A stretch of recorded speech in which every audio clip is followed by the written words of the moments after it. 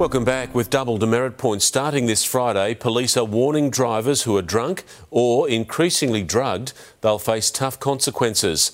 But nothing could be tougher than Christmas without a family member lost to a selfish driver. In early January, 9-year-old James Edds was on the way to buy footy boots with Christmas pocket money. He was in the car with mum, Anastasia, when they were hit by a car being driven by Christy Merritt, who was almost 4 times the legal limit. James died in hospital. Won't be much of a Christmas at all. No. We haven't got James with us. When you go to Kmart, you can see a little fella, and it just brings everything back. It's just not fair. James's family is one of 349 this year who'll be spending Christmas without a loved one. They'll visit James's gravesite, wondering what could have been if Christy Merritt had opted for a different way home. If you had any alcohol, please don't do it.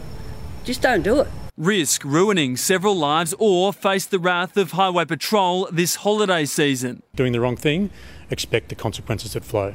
There's no cautions, there's no consideration for leniency. 10,000 people were caught drink driving this year, but with far fewer tests, more people had illicit drugs in their system. 16,000, or 1 in every 6. If you know someone's affected by drugs or alcohol, for God's sake, don't let them drive.